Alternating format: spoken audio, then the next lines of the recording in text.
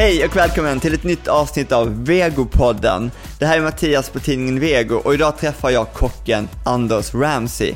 Han är en av de absolut främsta föregångarna och kockarna inom växtbaserad matlagning.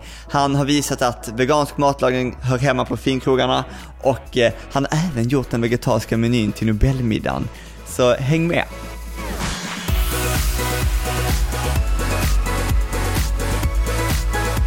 Välkommen till Vegopodden, Anders Ramsey. Uttalar ditt namn rätt? Ja, stämmer. Bra. Har du haft en bra sommar förresten? Jättebra. Vad betyder det? Mycket ledigt och varit hemma och byggt och odlat och inte gjort så mycket egentligen. Vi har rest runt lite grann sådär. Men du är från Stockholm, eller? Men nu bor du i Dalarna. Ja. Jag föddes i Södertälje, uppvuxen i Rönninge. Ja. Och har bott i stan länge. Varför flyttar man till Dalarna? Man gör det för att man kommer på att man behöver växla om i livet. Minska kostnader, få mer tid. Och mer, för oss då, livskvalitet. Har du, vänta, förlåt, kan du bara ta den micken lite närmare, för annars kommer jag få en utskällning. Ja. Där blir det bra. Ja, eller vänta. Jag fattar inte nog. Ja, men det måste vara. Så. Ja.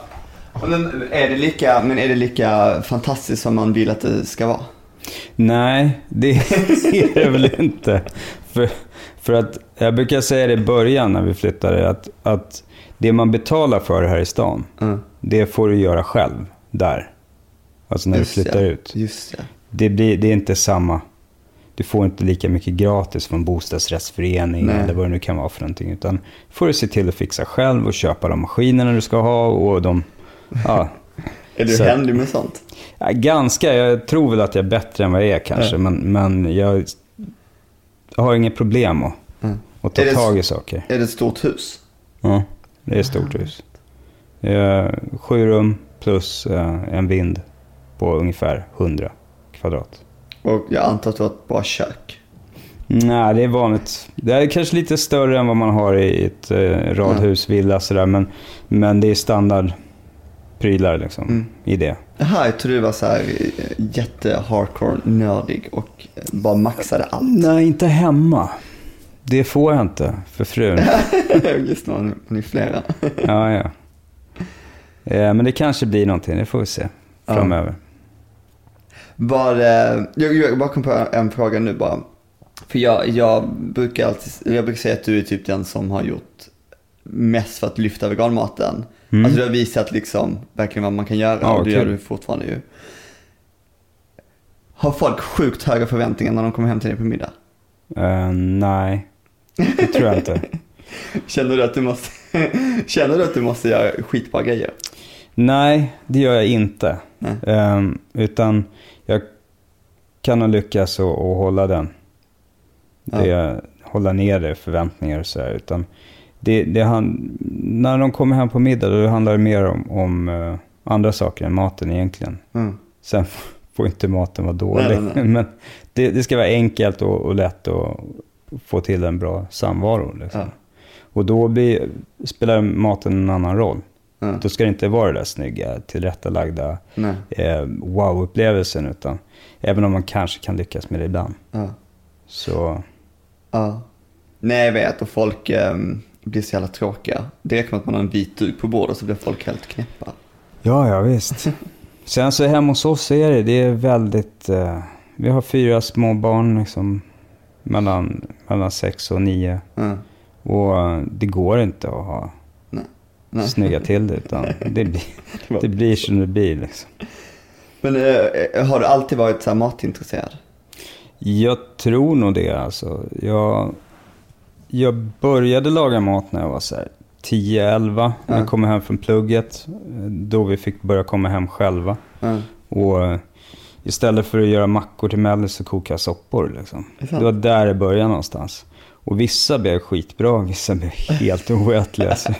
Men var det du bara freestylade? Ja. För jag kunde inte laga mat egentligen. Så jag har fått vara med morsan och stå och rulla och panera och sådär. Men inte själv. Nej. Men var dina föräldrar så här Var de sådana som lagade bra mat liksom? Farsan hade ju några paradrätter.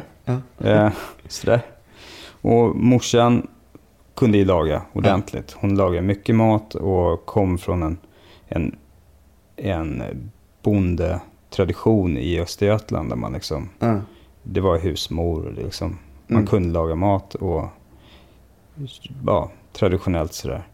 Så där fick jag en bra bas och grund liksom på vad hemlagat kan vara.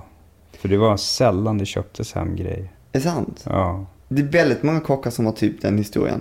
Att de har fått liksom bara riktigt ordentligt lagad mat. Ja, men det jag vill poängtera är att till skillnad mot många andra kockar så var det inte mormor. Nej, precis. För det hör man alltid. Men mormor inspirerar mig. Nej, hennes kök var ganska... Även om hon lagade extremt mycket mat och var mycket matmån. Så var hennes kök inte inkluderande. Där fick inte vi barn vara liksom. Så att från henne har jag inte fått någonting. Men kanske genom henne till mamma då. Så mammas kök var varmare och bättre liksom. Så. När blev du intresserad för grönt? För du har inte varit vegetarian och sånt hela livet. När jag var 20. Okay. Och jag tränade kampsport. Och hade en vegan i klubben. Och när vi var på tävlingar så eftersom jag hade precis nybakad kock, hade jobbat några år, så pratade vi mat. Och jag tyckte väl att hans grej var lite konstig sådär. Men det var väl någonting som omedvetet sjönk in. Så att under det året mellan 20 och 21 så började jag utesluta mer och mer animalier. Det började med så här, men jag köper inte hem någonting. Men jag äter ut och jag blir bjuden och så här. Men då upptäckte jag att det jag fick var ganska kast. Så då kunde jag lika gärna äta dålig vegetarisk mat. Och det var en hälsofråga för mig från början. Jag förstod jag efterhand, inte riktigt bra på den kosten jag hade. Och sen när jag började käka vegetariskt så blev det liksom, blev jag mycket lättare i kroppen och snabbare återhämtning och sådär. Så att jag körde på det. Sen så har jag väl inte riktigt tittat tillbaka liksom. Nej. Men gud vad coolt. Men för jag tänkte, för när kom du på att du ville bli kock? När man skulle välja i högstadiet. Jag hade praktiserat på 2 restauranger. Kanske lite grann av en slump, men jag antar att min klassförståndare som då på den tiden valde ut praktikplatserna tyckte väl att det passade mig på något sätt. Och sen på den tiden så var det var ju några tråkiga såna här yrkeslinjer och sen så var det natur, samhäll och teknisk och sådär. Och jag hade inte betyg för dem. Och sen det enda jag kanske var intresserad av då var ju datorer och sådär. Då tittade jag på en 4-årig teknisk linje som jag inte skulle klarat. Troligtvis. Så då blev det livsmedelsteknisk som det hette då. Och sen efter pluggade du på restaurangskola? Nej, det var gymnasiet. Livsmedelsteknisk hette den då. 2-årig linje. Idag så heter det restaurangprogrammet va. Men är det inte, för jag bara tänker så här, är det inte väldigt mycket köttfokus på sådana utbildningar? Jo, det var det då och det är väl fortfarande antar jag. Men i och med att då var jag 16 när jag började. Då hade jag inte kommit på de tankarna och de idéerna. Precis. Alltså att du skulle sluta med kött? Nej, det fanns ju inte i min sinnevärld då. Liksom. Nej, jag bara tänker så att det känns som att många, men det gäller ju för sig alla så här yrkeslinjer, att det man pluggar blir väldigt, eller det man lär sig blir väldigt mycket, så här ska det vara. Så det är ganska coolt att du ändå sket i det. Jo, jag fick väl på något sätt under några år omprogrammera mig själv och hitta nya vägar. Men det tog väldigt många år innan jag också kunde släppa, alltså i den vegetariska matlagningen som jag började hålla på med, släppa den här köttnormen, hur man ser på en tallrik och hur man bygger upp det. Och det är väl egentligen de senaste 10-15 åren kanske någonting sånt som jag lyckas komma ifrån det. Ja. Innan var det ju så här, man måste ha proteinet, alltså som man säger, fast det är helt felaktigt. Men att man har den huvudkomponenten, råvaran, och sen bygger någonting kring. Det kan man inte riktigt göra när man lagar ordentlig vegetarisk mat, tycker jag. Utan man måste ha bygga upp det på ett annat sätt. Men hur gjorde du när du skulle ut och börja jobba som kock? Och du inte ville jobba med animalier? Vad jobbade du då? Ja, men många år så gjorde jag ju det. Alltså, jag jobbade på blandkostrestauranger för att jag ville hålla på med den nivån av matlagning. Och det fanns ju inte. Du hade bufférestaurangerna och sådär. Och lunchkrogar kanske. Hermans fanns ju då på 80-talet när jag gick ut. Liksom. Säkert samma mat nu också. Leo har väl liksom försökt gå ifrån det gamla. Men det var ju länge som han körde samma som Herman körde. Och tog över bara recepten och fortsatte. Men nu så har de väl försökt att liksom hitta en egen. Speciellt när de börjar gå helt vegetariskt för några år sedan. Just. Hade du så här visioner? Alltså ville du säga om jag vill jobba på eller jag vill jobba med det här? Eller du var mer intresserad av bara kockyrket sådär? Främst var det kockyrket och många år såg jag maten som material bara. Jag var med i någon intervju i Vegetar för massa år sedan. Veganska föreningen, eller vegetariska föreningstidningen. Där pratar jag om råvaran som ett material. Ungefär som en målare har sin färg. Om det är akvarell eller oljefärg. Och då såg jag köttet också som ett material. De första åren.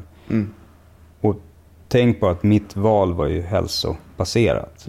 För min egen skull. Så jag såg inte djurrättsfrågor. Jag såg inte miljöfrågor då alls. Vilket har vuxit fram i åren. Så nu kör jag ju på alla fronter liksom. Jag är intresserad av att påverka på något sätt. Men det gjorde jag inte då. Så att där blev det, även om jag inte åt kött eller fiskbiten, så var det ändå, fanns det liksom, det var spännande och intressant att tillaga det på ett bra sätt. Just det. Vad var det som fick dig att ändra dig? Det är väl dels så när man jobbar i branschen så börjar man sakta men säkert, så när man är ung ser man inte så mycket, förstår inte så mycket. Men efter några år så börjar man se hur det funkar. Man börjar få insikt i hur industrin funkar. Och det är väl där det kanske började. Alltså att jag började ifrågasätta industrin som jag ändå gynnar på något sätt. Och sen så när miljöfrågorna började komma liksom, när det blev med, vad heter han amerikanen där som inte blev president? Al Gore. Ja, precis. När han började lyfta upp de här frågorna ordentligt,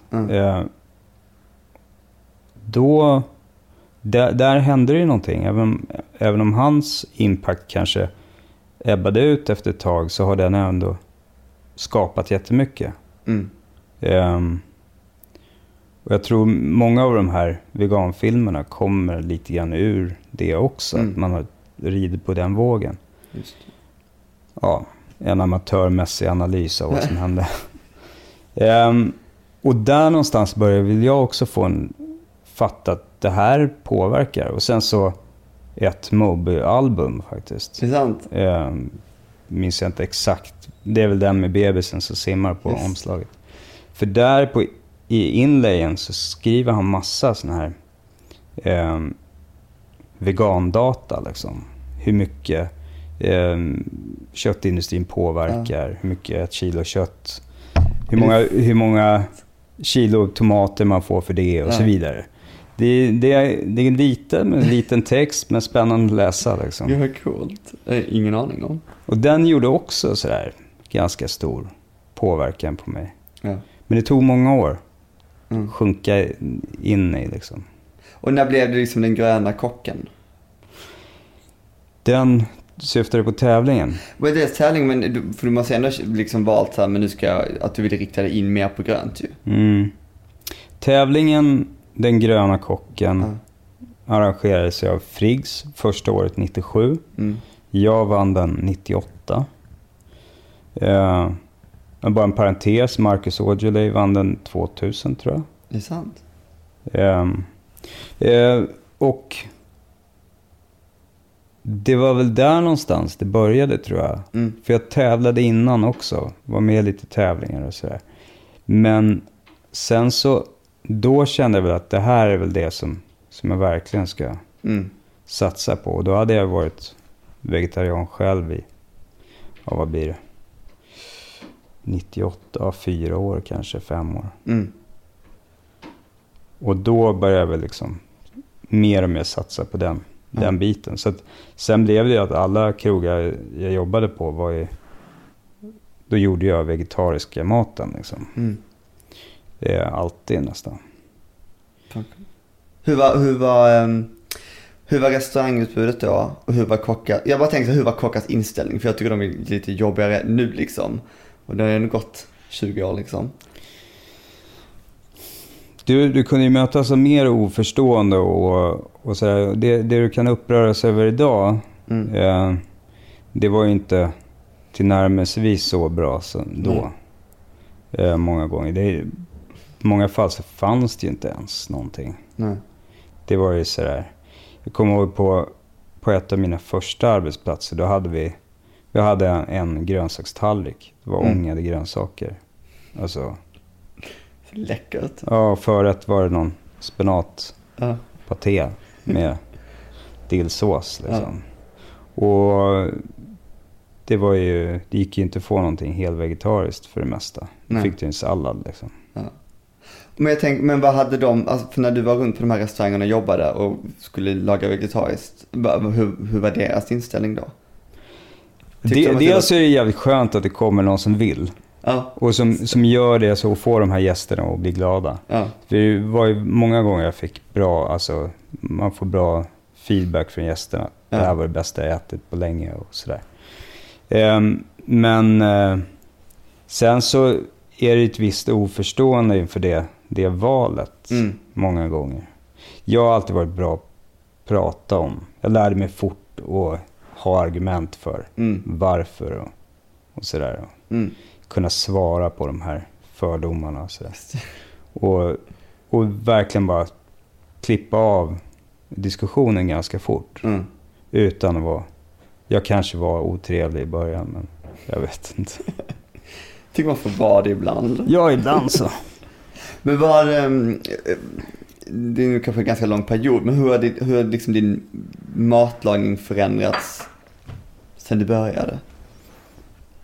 Är det så stora bitar som du bara så här, aha? Ja, det är det ju.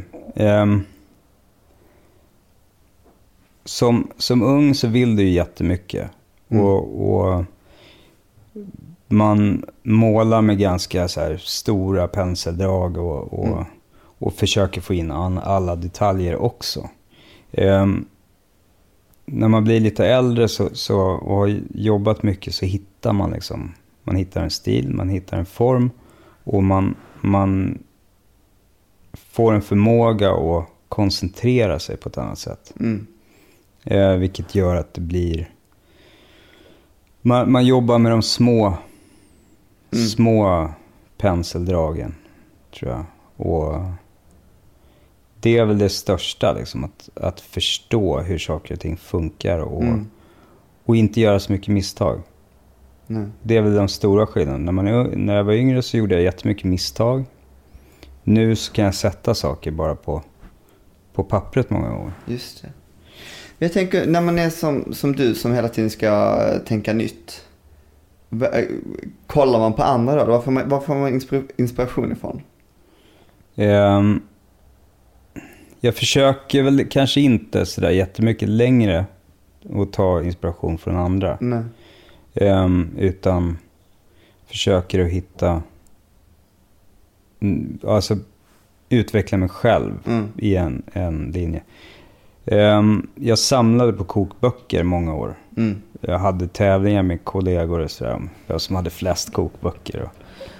Och de gör ju mycket nytta nu, eftersom det var köttkokböcker, många av dem. Så det var ju hundratals kokböcker. Och läste alla tidningar som fanns, och även utländska. Och det där är nog inte dumt, för att man får mycket influenser, och man får, speciellt i den här världen, när man ska hitta ett formspråk också. Det är inte bara att laga gott käk som man kan äta blint. Utan det ska se snyggt ut, vara en stil, och liksom. Och då behöver du exponera det för mycket. Men nu för tiden så blir det blir väldigt, det är lite jobbigt att göra det nu. Okay. Det blir lite för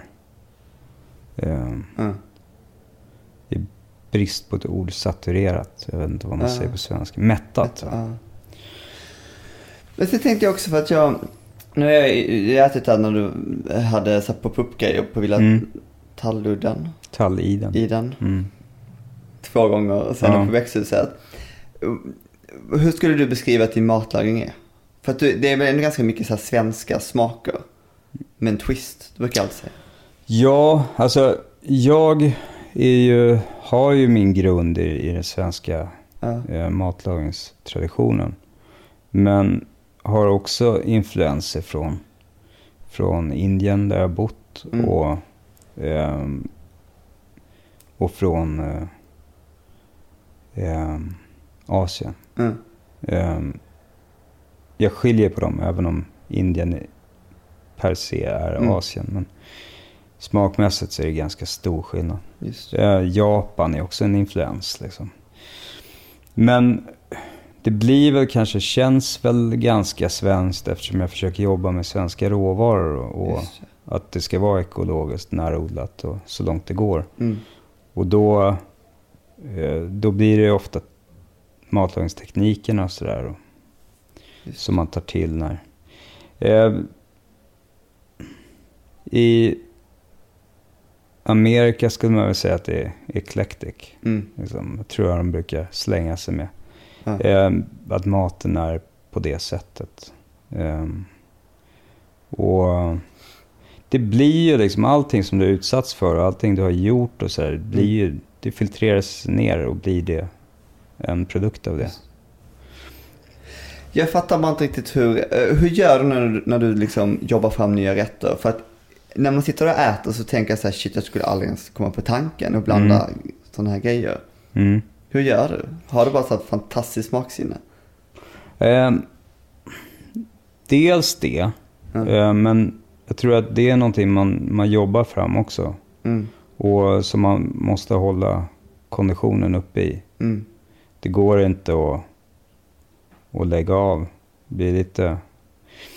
Men dels så, ibland så utgår man från en råvara. Man vill göra någonting med just den här råvaran.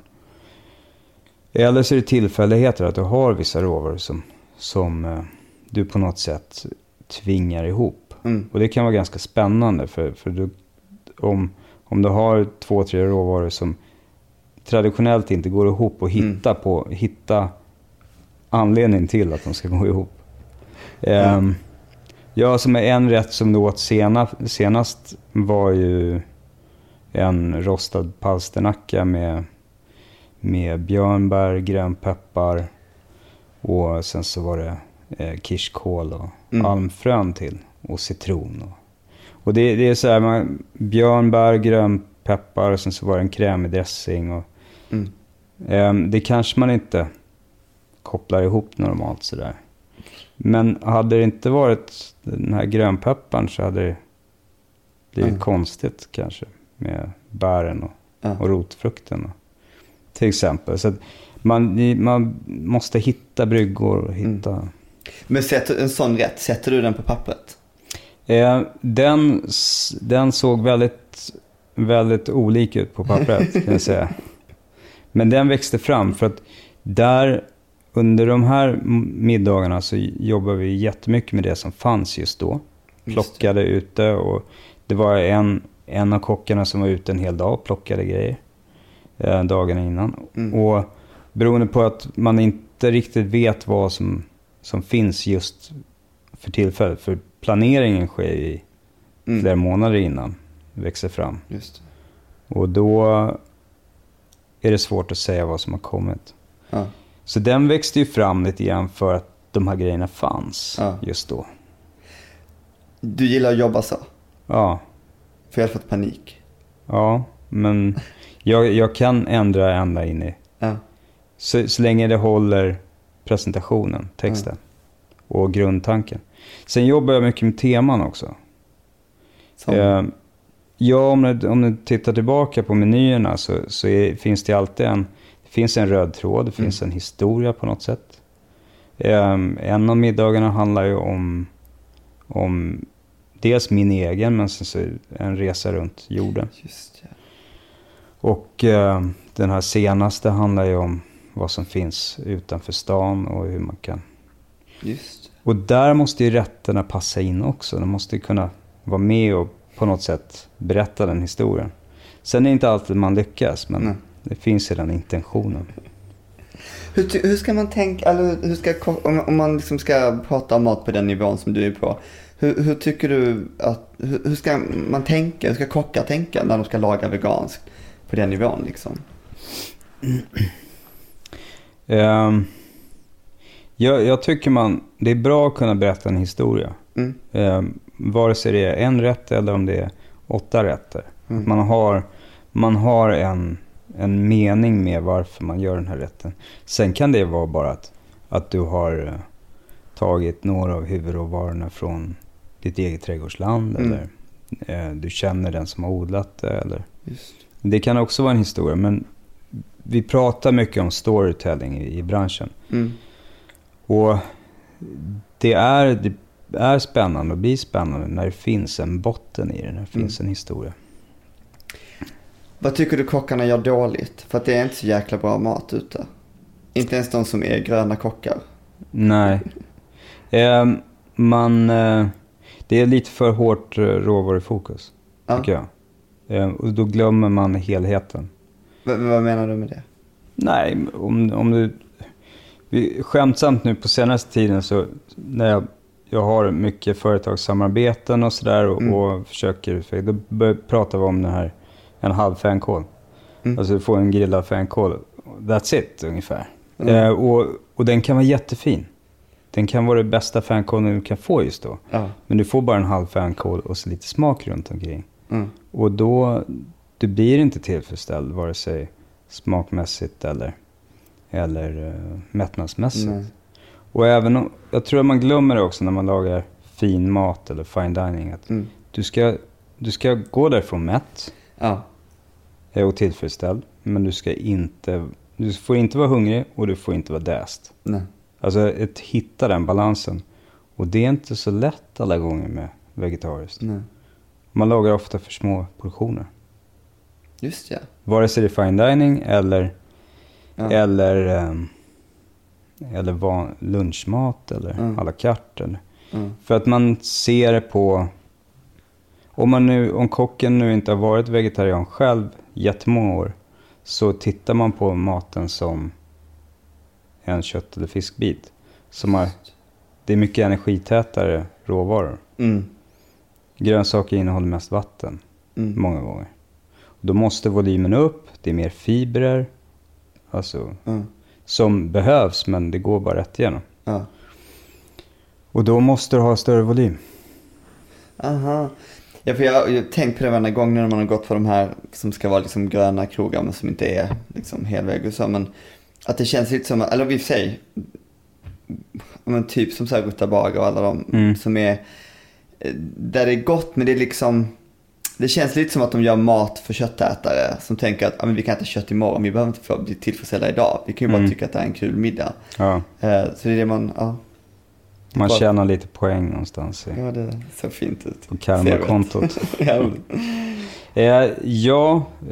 Det stämmer ju faktiskt.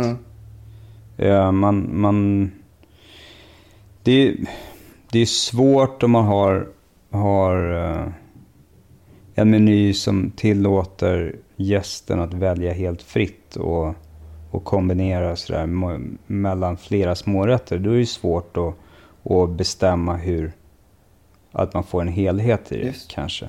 Men om du har en meny som är så som jag gör det, då får man ju bygga ett kanon liksom. Det ska finnas en början och en mitt och ett slut och liksom ett klimax på något sätt eller. Och sen så och där missar man det så då blir det ju då blir det inte 100%. Jag tänkte också, för jag var så himla glad att ni tog in Pias Tempe. Ja. Eller på växthuset och att du har jobbat med sådana. Jag gillar att du jobbar med protein, alltså växtbaserat protein, för det är inte många som gör det. Och jag kan bli helt knäpp på att det är så. Men jag tänkte också på det med alltså just fin veganmat. Något som jag kan sakna är ju nördigheten. Alltså rent allmänt liksom. Tänker du mycket sånt? Liksom, vad fan ska man göra? Vad är det som krävs för att liksom man ska kunna lyfta veganmaten? För att det är väldigt få saker som är så här, men hur gör du det lyxigt liksom? Om jag ska hemma, man bara, eller vad finns det för lyxiga råvaror? Man bara, tryffel så här. Liksom, det är ju svårt att prata om typ så här. Jag vet inte, någon skinka som har torkat i 15 år liksom. Men är det som är det viktiga? Jag brottas med de frågorna också, såklart. Men i mitt fall så tycker jag att det är faktiskt det är idén och metoden, tillagningen, presentationen, och det är det som får vara den stora lyxen liksom. Jag vet inte om det är så spännande att äta någonting som har hängt i 1,5 år eller vad det kan vara. Men det kommer ju komma sådana produkter också inom vårt gebit. Vi ligger ändå, även om vi tycker att vi är i framkant i Sverige, så är vi ju inte det. Vi ligger ganska efter. Italien, Tyskland, USA på vissa håll. Alltså, det är ju mils emellan, kan jag tycka. Ja, det är konstigt. Jag tror svenskar är väldigt bra på att bli nöjda.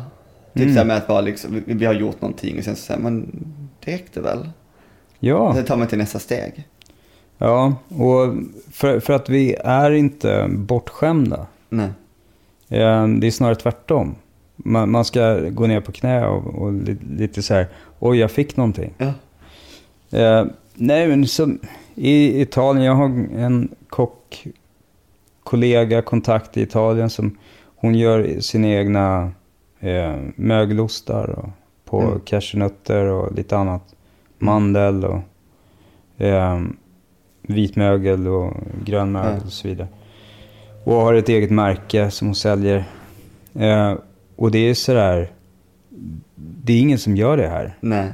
Ultuna stängde, men det var inte till närmelsevis på samma sätt. Nej. Utan det här är jämförbart med ko och getmjölk.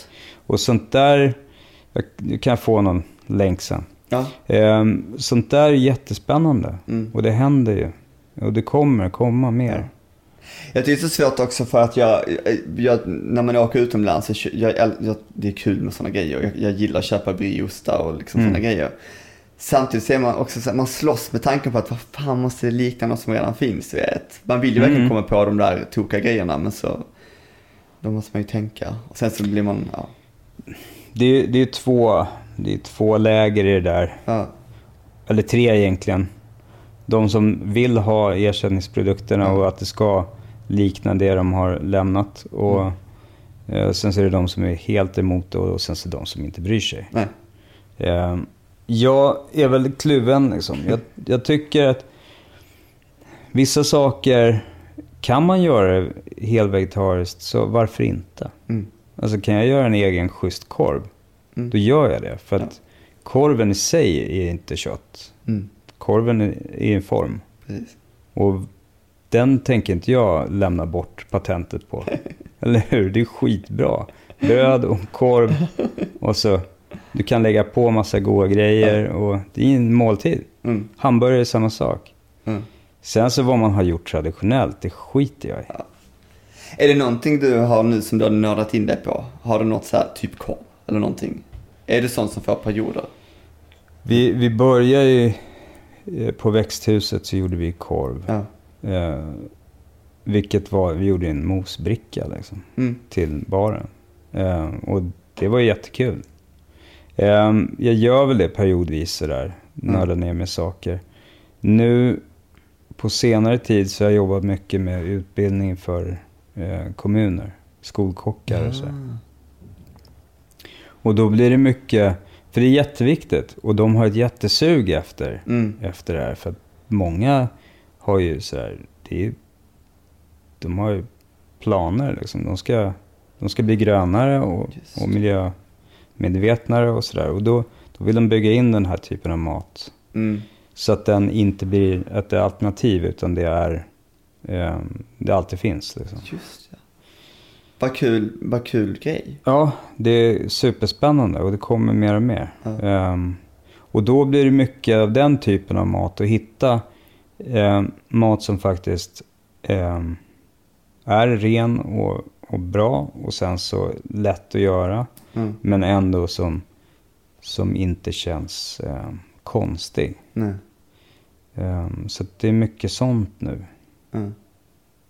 Har du planer på att starta någon helt egen restaurang? Jag vill ju det, såklart. Men nu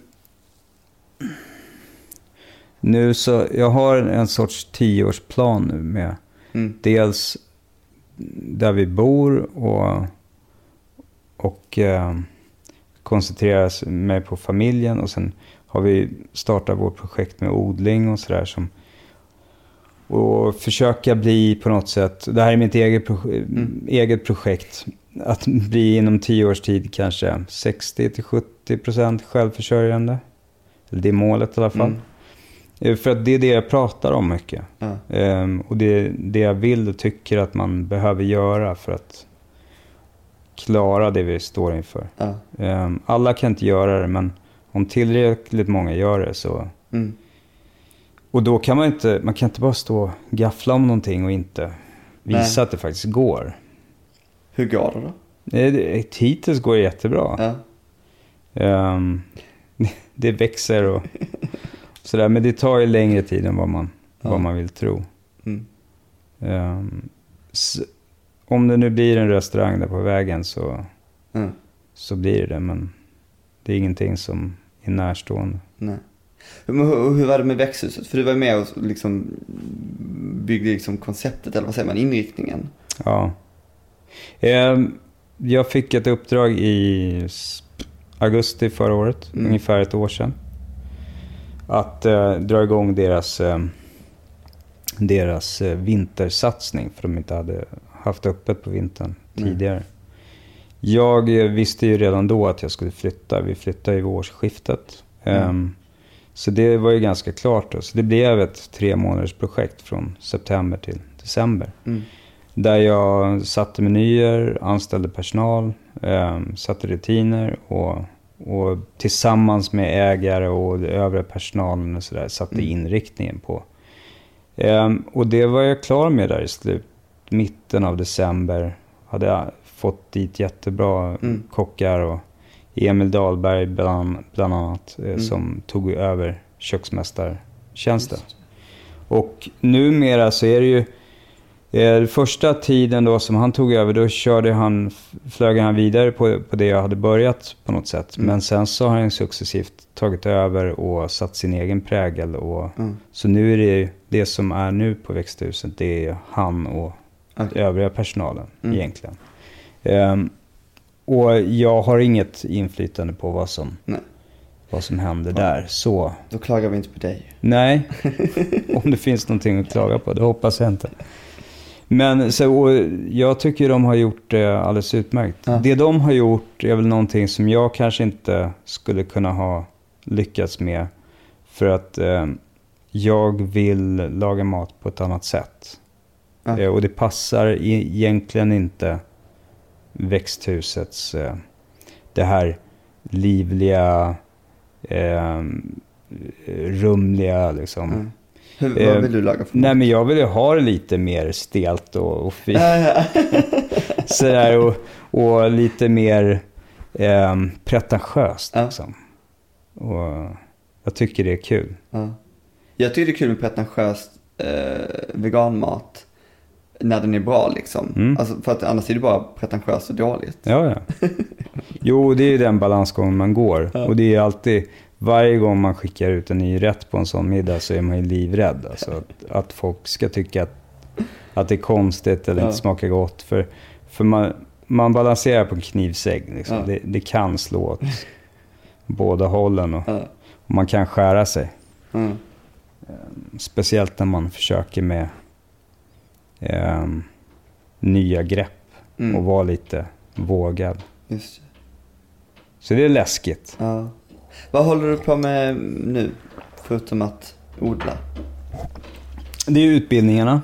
Dels så kör jag utbildningar i fine dining för kockar. Och sen så är det ju mot skola, kommun.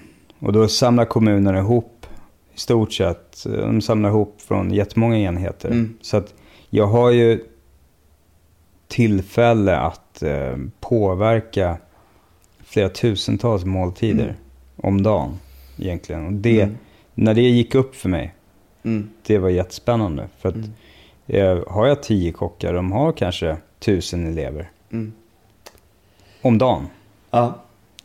Det är 10 000 måltider som jag kan hjälpa till att påverka. Men det är kul med den vad heter det, generationen, eller de som går i skolan nu, för de är så intresserade också av det. Många är ju det. Det är skillnad på storstäderna mot när man kommer ut i landet. Jag reser ju mycket nu. Så att, är det jättestor skillnad? Jag tycker ibland så är man lite mer progressiv i ytterkommunerna. För att man kanske inte har tyckt att man behöver det tidigare. Stockholm eller Göteborg eller så där kanske det har funnits med ganska länge för att föräldrar har varit aktiva och sådär. Nu är det någonting annat som händer. Det är ju inte bara från föräldrarna som det kommer. Snarare tvärtom, utan det kommer från annat håll. Det är kul att skolorna också är intresserade, så att inte bara, länge kände man att man var tvungen att typ hoppas på att politikerna skulle ändra sig, och det kommer aldrig hända. Så att det är väldigt kul att skolor börjar vakna. Ja, sen så har man sådana som jag tror i Gävleborg, så tycker man att veganmat kan man inte servera. Det gör vi inte. I alla fall vad jag förstår på förskolorna där. Att man tar inte det ens som specialkost. Det kan man ju tycka är lite, ta några steg tillbaka. Men får hoppas att de ändrar sig. Ibland handlar det om pengar. Men överlag så känns det som att de flesta vill satsa och de gör det på ett bra sätt. Sen har jag ju mina fine dining-kurser som jag tycker är jättespännande. Liksom. Och då har jag ju kockar som från alla möjliga typer av restauranger. Men många bra liksom. Jag hade till och med en från Jägarförbundet. Som är det sant? Ja. Vad var hans... Jo, nej, men de säger vi får fler och fler vegetarianer också. När de har sina middagar. Då kör de ju viltmiddag liksom. Men så är det väl kanske någon respektive eller någonting som... då måste ju de kunna leverera på samma nivå där. Så att det är jättekul. Och de är... Alla de som kommer på kursen, det är ingen som går dit under pistolhot. Nej. Utan de vill ju komma och lära sig och bli bättre. Så att det är jätteförmånligt. Vad är största missuppfattningen de brukar ha om veganmat? Det är ju ofta att man inte blir mätt. Och sen så vanligt, hur får man i sig proteinet och sådär. Det är ju ganska tacksamt när man lagar fine dining, för då har man ju åtminstone 5 rätter i alla fall. Liksom. Och så kan man ju bygga upp en hel middag på det. Och jag tycker ändå att veganmaten lämpar sig väldigt bra i det formatet. För att Det blir inte bara en hög på tallriken, utan du kan faktiskt göra små fina kreationer också och ändå få med allting. Men det är kul att det funkar. Det är jättespännande. Jag har inga fler frågor. Är det någonting du vill säga? Ja. Det kanske inte har så mycket med mat att göra, men någonting som jag tycker är viktigt faktiskt med allt det här, det är hur vi hanterar tid idag. Och det gäller ju den här branschen, att allting ska gå så jävla fort och sådär, och att tillåta sig och faktiskt skita i saker ibland. Och inte dras upp i den här stressen och andas lite grann. Kockbranschen? Ja, överlag, men just i kockbranschen så är det ska hända så mycket hela tiden. Det är som mitt nu, du frågar om jag vill öppna restaurang och sådär. Ja, men det kommer när det kommer. Och det verkar inte vara många, eller många står väl ut, men det verkar vara ett jävligt slitigt jobb, och det är inte alla som pallar med det. Nej, det är liksom, sant. Det är ju många som alltid byter någon inriktning eller som kanske jobbar med mat, men inte på samma sätt. Ja, jag har ju gjort det lite grann nu i och med att jag har skiftat om och jobbar med utbildning och sådär. Men så det är inte, jag står inte i luckan och kör ut mat varje dag. Men jag har gjort det nästan 30 år. Och de flesta gör inte det så länge. Nej. Vad ska man göra då? Man ska bara... Ja, men alltså det handlar ju egentligen om personlig utveckling. Och så länge man gör någonting som man trivs med och tycker är kul, då ska man ju fortsätta. Men det ska inte vara på bekostnad av ens mentala hälsa. Nej. Och det ser man ju mer och mer. Fler och fler som inte orkar. Och det är faktiskt viktigt att komma ihåg. Ja, det är svårt. Det är nu svårt. Det är liksom svårt att hitta balans för de som alltid jobbar. För då jämför man liksom med något som redan är orimligt. Och säger så okej, då jobbar jag mindre, men det är fortfarande för mycket. Nej, det var därför vi skiftade om och flyttade. För att vi hade ingen tid kvar och vi hade ingen pengar kvar. Allt gick åt till att leva och bo. Och utan att vara underbetald liksom. Utan vi hade ganska bra med pengar. Men då frågar man sig vad är värdet i det? Så att tycker jag fler ska göra. Och då har man tid också att ta hand om sig själv och ta hand om miljön runt omkring sig. Det måste vara så skönt. Ja. Eller? Ja, det är jätteskönt. Hur länge har du bott där nu? Nej, det är ju bara 8 månader. Och det är ju inte utan att det har sin problematik som sagt. Men, och det där går ju ihop med att driva restaurang eller vad det nu kan vara för någonting. Att jag vill gärna kunna odla allting som jag serverar. Och det är det jag håller på att lära mig nu. Det är så man blir utbränd. Vadå? Att ha sådana här höga ambitioner hela tiden. Det har du nog rätt i. Men det är därför det måste få ta tid. Att lära sig. Och få in det som en rutin. Det är ascoolt. Ja. Vi får, sen när du börjar bli självförsörjande så får vi komma och filma. Absolut. Och kolla hur det ser ut. Du, jättekul att du gästade Vegopodden. Ja, kul att vara här.